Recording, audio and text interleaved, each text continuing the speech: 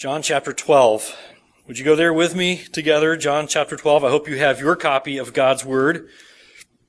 There are Bibles in between the hymnals there in the hymnal rack.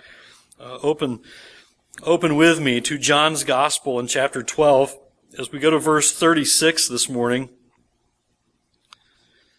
Follow along with me as I read, beginning in verse 36 through verse 43. We noted this last time in verse 36 where Jesus is speaking. While you have the light, believe in the light, that you may become sons of light. When Jesus had said these things, he departed and hid himself from them. And verse 37 says, though he had done so many signs before them, they still did not believe in him.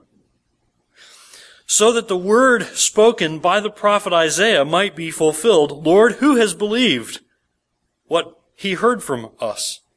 And to whom has the arm of the Lord been revealed? Therefore, they could not believe. For again Isaiah said, he has blinded their eyes and hardened their hearts, lest they see with their eyes and understand with their heart and turn, and I would heal them.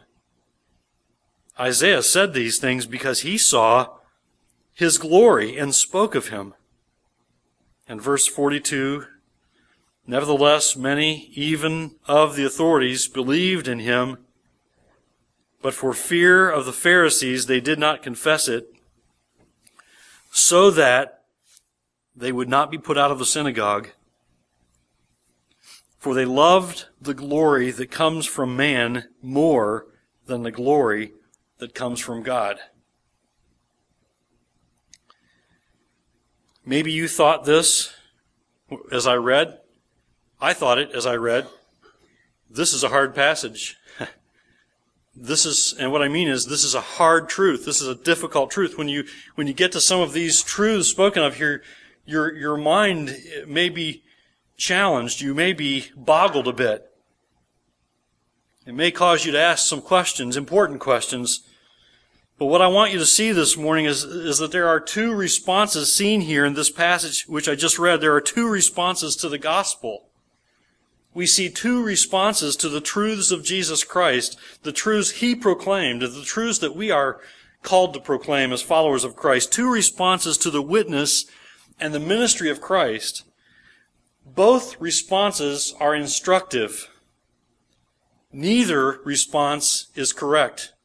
From the way I see it, I don't think either response is correct. Both responses we ought to pray against seeing in the lives of those we witness to, and both we ought to guard against seeing in our own lives.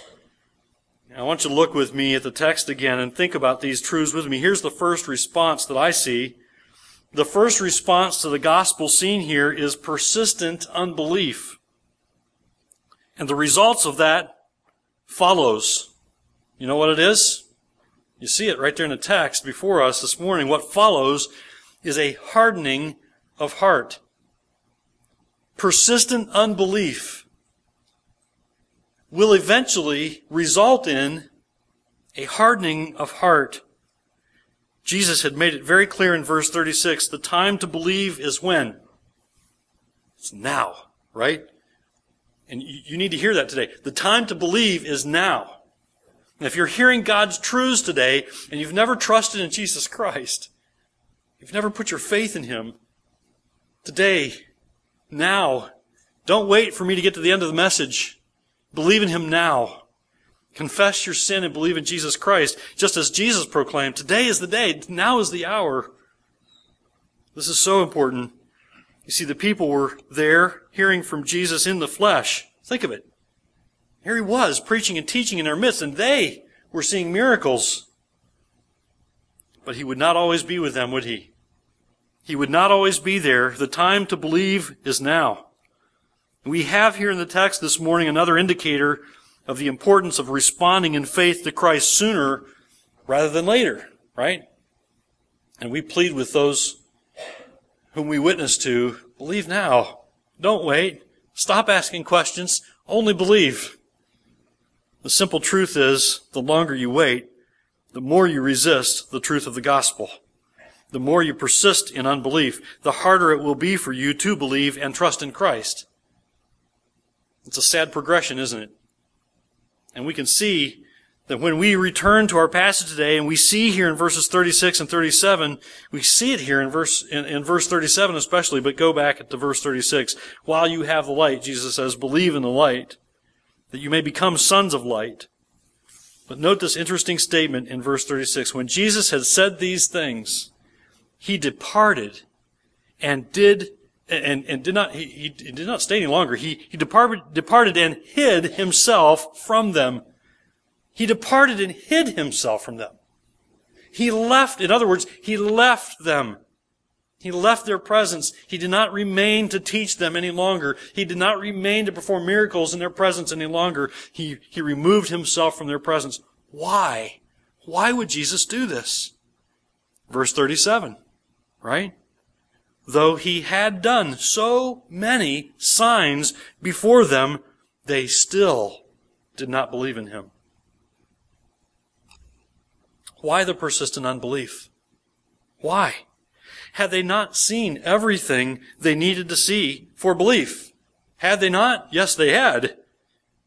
Verse 37 says, though he had done so many signs. I mean, they had the miracles. If they didn't believe his words, they should have believed the evidence of the miracles. And the evidence of his miracles should have led them to believe in his words and believe in his teaching and put their faith in him. And though he had done so many signs before them, they still did not believe in him. There were many miracles of Jesus, yes. And what about the authoritative and trustworthy teaching? There was that also. And as we noted last time, as we heard in verse 28, they also had God the Father speaking from heaven, adding his testimony, yes? Remember when some heard a voice and some said, no, it thundered. No, God spoke. Put his authority on his Son, Jesus Christ. They had every reason to believe in Jesus. John begins to tell us why they still did not believe in Jesus. It was, as verse 38 says, and this is a hard truth for us sometimes, I think, so that the word spoken by the prophet Isaiah might be fulfilled. What? They didn't believe so that the prophecy spoken by Isaiah would be fulfilled? How is that? And what is this? And look at verse 38 again where it says, this prophecy, Lord, who has believed what he heard from us? That's a question. Lord, who has believed? That's a quote from Isaiah 53:1, there in which Isaiah was prophesying about Israel's unbelief. And we've seen that unbelief here in John 12. It's a fulfillment of prophecy about Israel's unbelief and rejection of Jesus. Unbelief in Christ was going to occur, and we see it occurring in John's Gospel. As we read and study John's Gospel together, we see this again and again. There are a few here and there who believe, but there are many who are remaining in their unbelief. So in answer to Isaiah's question, the question, Lord, who has believed what he heard from us? The answer is few. Few have believed. And that was what Isaiah was prophesying. There would be few. There would be few, even though the arm of the Lord has been clearly revealed to them. Now, how has the arm of the Lord been revealed to them? We've seen it again and again, right? Even though we go back and we think of what John is saying here, and though he had done so many signs before them, right? The arm of the Lord has been revealed to them in the miracles of Christ. The arm of the Lord has been revealed to them in the authority given to Christ by God the Father. Remember the voice from heaven? The arm of the Lord has been revealed to them in the words of Christ, the teaching of Christ. And though the arm of the Lord has been revealed to them, they still persist in unbelief. Many had received, they had seen the witness and heard the witness of Christ, yet few had believed. That is a fulfillment of the prophecy of Isaiah. So what was it that was absent that these people wouldn't believe, even with such powerful evidence? John tells us, again quoting the prophet Isaiah, verse 39, Therefore they could not believe. Did you hear that? And this is one of those areas where we get to the text and we say, this is hard. What do you mean they couldn't believe? Therefore they could not believe. So John says they could not believe, and then he goes on to explain, for again Isaiah said, verse 39, and then in verse 40 he quotes Isaiah, he has blinded their eyes and hardened their heart, lest they see with their eyes and understand with their heart and turn, and I would heal them. Now be careful here, okay? And here's what I say, lest we think God is just being a bully.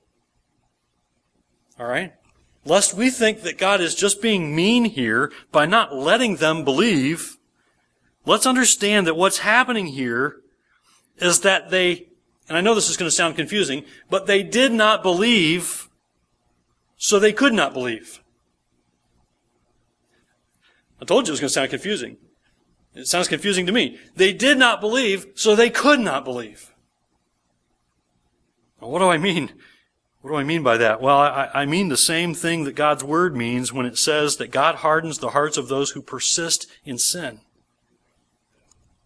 It's a warning. It's a warning not to harden your heart.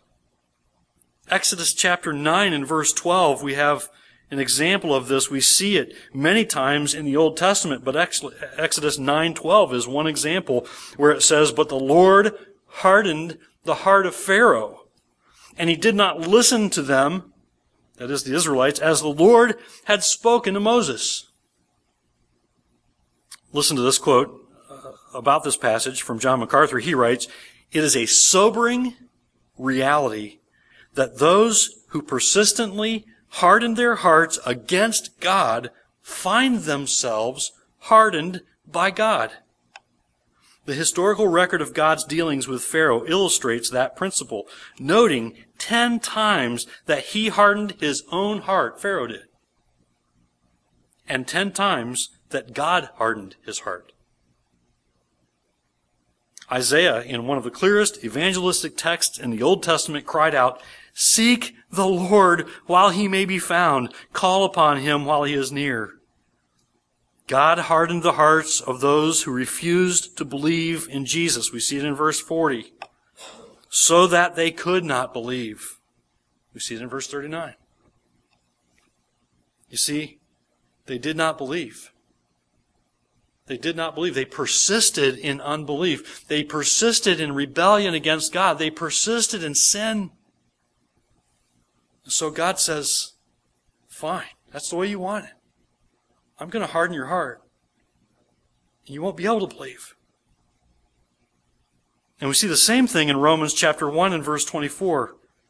Listen, this is not an isolated passage here we have in John's Gospel in chapter 12. Listen to Romans chapter 1 and verse 24. Therefore God gave them up in the lusts of their hearts to impurity, to the dishonoring of their bodies among themselves. And then in verse 28, and since they did not see fit to acknowledge God, in other words, to put their faith in him and believe in him as God, God gave them up to a debased mind to do what ought not to be done. And then in 2 Thessalonians in chapter 2 in verses 8 through 12, Paul writes, and then the lawless one will be revealed, whom the Lord Jesus will kill with the breath of his mouth and bring to nothing by the appearance of his coming. The coming of the lawless one is by the activity of Satan with all power and false signs and wonders and with all wicked deception for those who are perishing because they refused to love the truth and so be saved. Do you hear it? They refused. Therefore, this is a sobering truth here. And God's Word reminds us of this again and again. They refused to love the truth. Therefore, verse 11 in 2 Thessalonians 2, God sends them a strong delusion so that they may believe what is false, in order that all may be condemned who did not believe the truth, but had pleasure in unrighteousness. God's Word is clear, isn't it? You see, those who persist in sin, reject God, and reject His goodness, offered up freely to all who will put their trust in Jesus Christ through the Son, Jesus Christ. Those who persist in sin reject the Son. They persist in unbelief. They persist in disobedience. And the more they do, the more they risk being turned over by God to the hardening of their own hearts. And that is just what we see going on here in our text today when it says that Jesus departed and hid himself from them. He will not contend with those who persist in unbelief. He will not give them forever.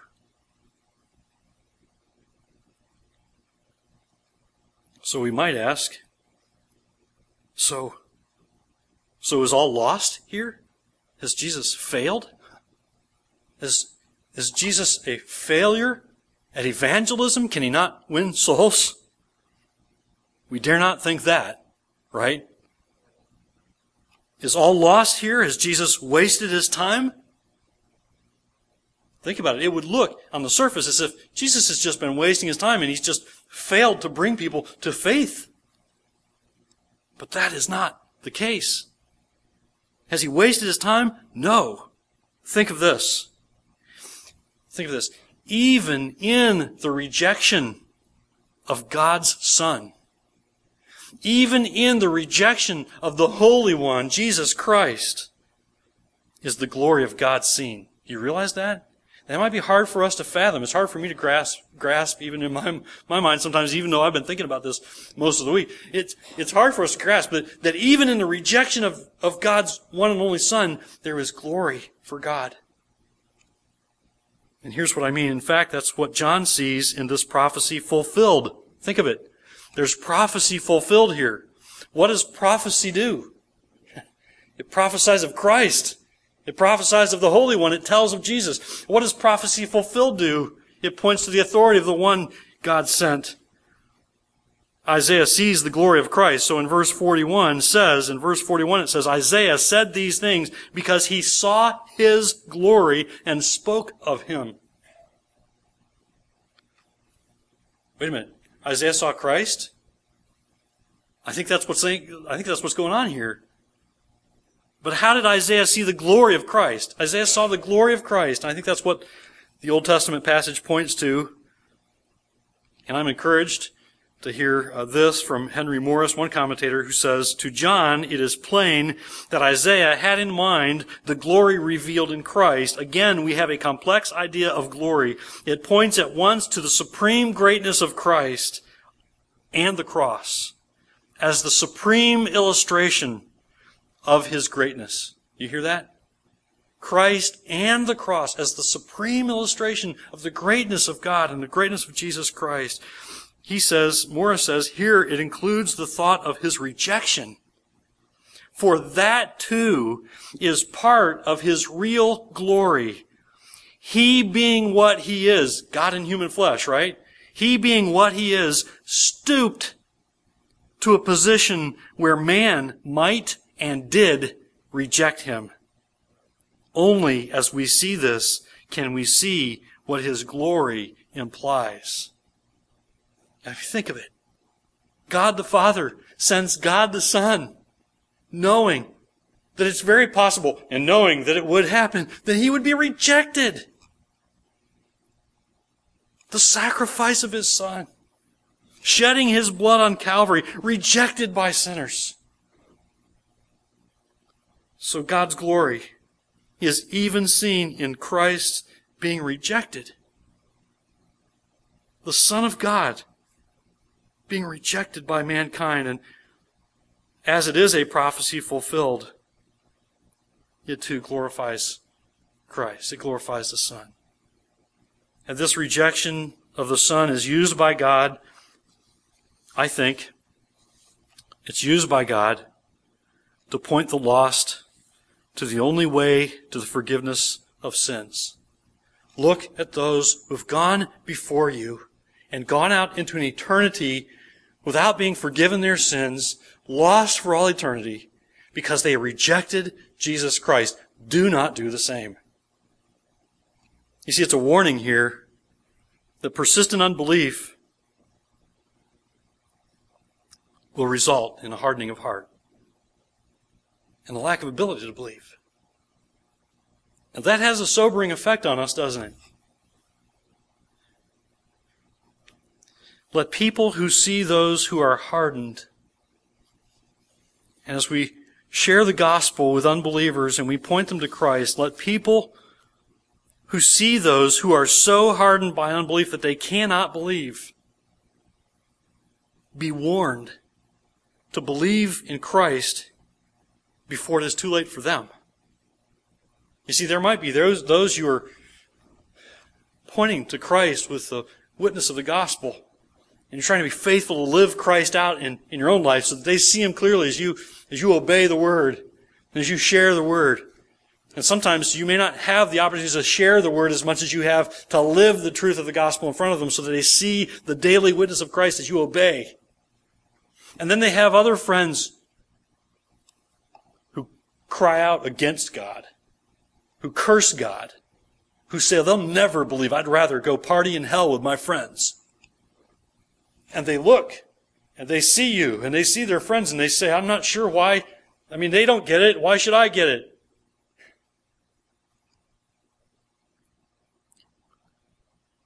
It's a powerful illustration that persistent unbelief will lead to the hardening of heart and the inability to believe. And lest it be too late, we plead with those dear ones of ours we witness to, whether it be in the workplace or in our own families or in our own neighborhood. Only believe. Stop looking at everybody else. Look to Christ and believe in Him now. Today is the day. That's the first response to the gospel scene here. It's persistent unbelief, and the outcome that follows is the hardening of heart. And we ought to pray against it in those we witness to, and we ought to guard against it in our own lives. The second response to the gospel and the witness of the ministry of Christ appears to be belief. As we look at the text, it appears to be belief. But it doesn't appear to be genuine faith. And I say that because I think it's incomplete faith. And the evidence of this is seen in the fact that the people spoken of here, the persons spoken of here, these are authorities who are mixed in with the other authorities who are just fixed in their unbelief. Some of them, I'm sure, of this text is writing of them, speaking of them being hardened in heart. But there were others who it would appear on the surface that they believe. They too are authorities. Verse 42 says, nevertheless, many, even of the authorities, believed in Him. And we would say, praise God, but for fear of the Pharisees, they did not confess it, so that they would not be put out of the synagogue. And when I read that, at first it's encouraging. You think, oh great, there are some, even the authorities who believe, and what this tells us is that they saw the evidence, and they were inclined to say, yeah, I do believe that is the Messiah. The evidence points to it. We can't argue with the truth of the evidence. And we've been baffled by that, haven't we? As we've looked at John's Gospels, how can these people not believe when they see the evidence in front of them time and time again? But I believe what they have is incomplete faith, and the evidence of this is seen in this fact that those spoken of here are more content with the praise of men than with the praise of God. They'd rather have the honor of men than the honor of God. They'd rather have what men can give than what God gives. And that is sad. And if we're not careful, even as believers, we can find ourselves living that way. That we cringe to tell others that we're followers of Christ because we know we may find ourselves ridiculed. So there were those, even among the authorities, who were so moved by the plain evidence that they said, that is the Messiah. I believe that that's the Messiah. But for fear of man, They didn't tell anyone. They kept it a secret. And they were too afraid of being punished for telling of their belief in who Jesus is. Why? John tells us in verse 43, look at it. For they loved the glory that comes from man more than the glory that comes from God. That's why I don't think they really got it. That's why I don't think this is true faith. They believed in who Jesus was. They saw the signs and they said, this has got to be the Messiah. But they were lacking in their faith because they were still hung up on what man could do to them instead of trusting in what God would do for them if they believed. So I don't think this is genuine faith that prefers what God can do over what man might do. Now, there may have been some numbered among these. There may have been some of these who later came to faith in Christ. It's possible that they were seeing the evidence and they were afraid to confess Christ, and so they kept it to themselves. It may be possible that later they trusted in Christ. We don't have evidence of that, but not in this text here, but it's possible. And we would pray for those that we witness to and share the love of Christ with and telling them about our Savior, that they too, though they seem to understand and though they seem to say, yes, I think I believe what you're saying, but I'm not sure, that they would not be afraid of man. That they would not be afraid to confess Jesus Christ as Lord and Savior. You see, these people should have fully trusted in Christ, and so must we to be saved. Listen, if you're not a believer today, if you've never repented of sin and trusted in Jesus Christ, you need to put your full hope and faith and trust in Jesus Christ. That's what He requires of you. Nothing more, nothing less. You see, there had been plenty of truth Jesus had taught to help them see this. And in the closing passage of chapter 12, I didn't read it this morning, but I want to read it now. Look at verses 44 and following. In these closing verses of chapter 12, there is a summary of the teaching of Jesus during His earthly ministry, and this is what true faith will acknowledge. You see, John is pointing to all the public teachings of Christ, and they had all the truth that they needed for faith in Christ. You see, they had heard these things, and they had seen the miracles, and John points to these truths beginning in verse 44. Look at them with me, will you? Verse 44 to the end of the chapter. And Jesus cried out and said, "Whoever believes in me believes not in me, but in Him who sent me. And whoever sees me sees Him who sent me. I have come into the world as light, so that whoever believes in me may not remain in darkness. If anyone hears my words and does not keep them, I do not judge him, for I did not come to judge the world, but to save the world. The one who rejects me and does not receive my words has a judge. The word that I have spoken will judge him on the last day." And verse 49, "For I have not spoken of my own authority, but the Father who sent me has Himself given me a commandment, what to say and what to speak. And I know that His commandment is eternal life. And what I say, therefore, I say, as the Father has told me." Now, we're going to take a closer look at those verses tonight, but they do point to the answer, I think, to persistent unbelief and belief that's incomplete. These are the fundamental teachings of Christ as He ministered here on earth in these final verses of chapter 12. Jesus had come as a light to the world, so that whoever believes in Jesus may not remain in darkness. Whoever believes may not remain in darkness. Jesus had come as that light to lead them out of the darkness of sin and rebellion against God to life eternal and forgiveness of sins. And those seen in our passage had all they needed to act on in faith, but sadly, many didn't believe. You see, the path from darkness to light is this. It's a wholehearted faith in God through Jesus Christ the Son. It's a wholehearted faith in God through Jesus Christ the Son. Belief in the Son. Faith in God through the Son who's accomplished the forgiveness of your sins if you will merely confess your sin and believe in Him today. You see, it's faith in God from the heart, fully yielded to God and His will. J.C. Ryle puts it like this when he writes, "Faith is the only cure for soul ailments like this. A believing view of an unseen God, an unseen Christ, an unseen heaven, and an unseen judgment day. This is the grand secret of overcoming the fear of man."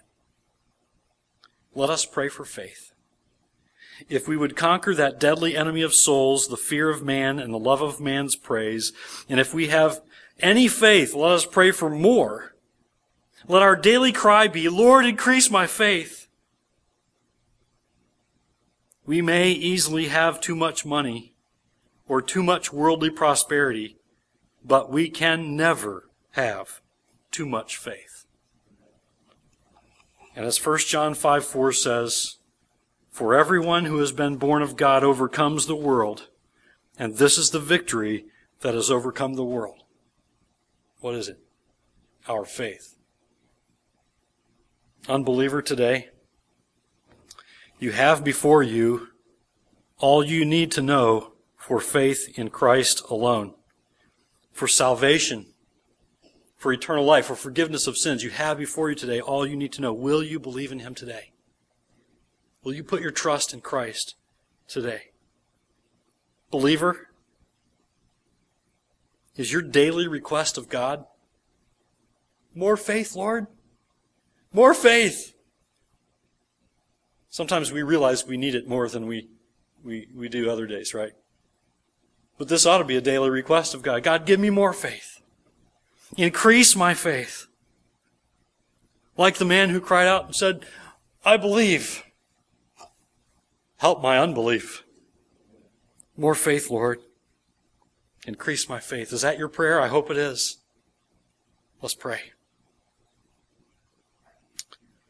Our Father in heaven, we pray and we ask today that to those who have not identified with Christ, who have not confessed Christ as Lord and Savior, who have not repented of sin and believed in Jesus Christ, to those who have no faith, God, I pray that you would give them faith. Faith to believe in your one and only Son. And Father, I pray to those who have faith, Lord, increase it. Increase it. In Jesus' name I pray. Amen.